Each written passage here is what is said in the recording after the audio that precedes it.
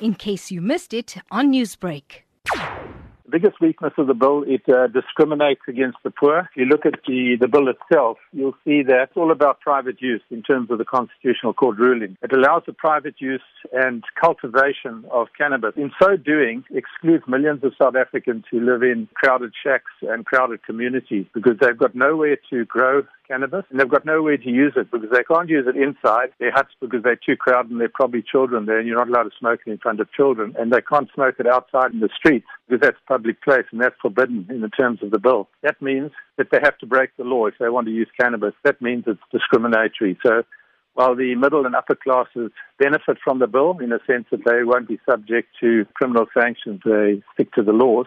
With that said then, Dr. Scott, what are some of the changes that you'd like to see on this proposed bill? We should legally regulate cannabis, and the easiest way to appreciate how that would work is to look at alcohol. Now, alcohol is one of the most harmful recreational drugs around. Cannabis is one of the least harmful. So all we need to do is put cannabis on the same regulatory framework as do with alcohol, because with alcohol, you are allowed to produce your own alcohol in terms of beer, wine. You're allowed to trade in it. You just get a license. So wine farms can produce their own brand, their own labels, and they can sell it. Small artisanal breweries can get a license to produce beer, etc., etc. So it's not just big alcohol that gets it. People can, as long as they stick to the regulations. And then we've got quality control, so people don't buy toxic liquor. And it's very easy to do the same with cannabis.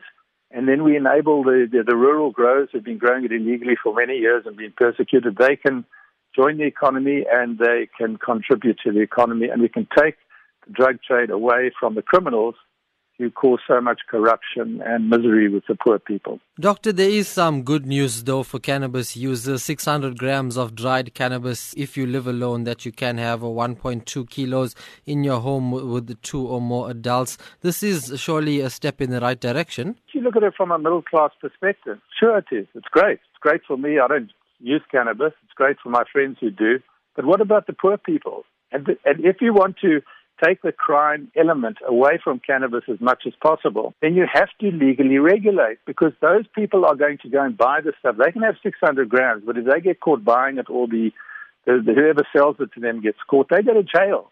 And the police are going to persecute those people exactly the way they do at the moment. They arrest children from the age of 12 upwards, and they still do that for cannabis possession or whatever. It's just totally discriminatory. That's the bottom line. The enforcement of the laws cost the country a lot of money, and that will carry on. And, of course, there's a contribution to the fiscus. We know what happened during lockdown when alcohol was banned. There was a massive loss of excise tax. Newsbreak, Lotus FM, powered by SABC News.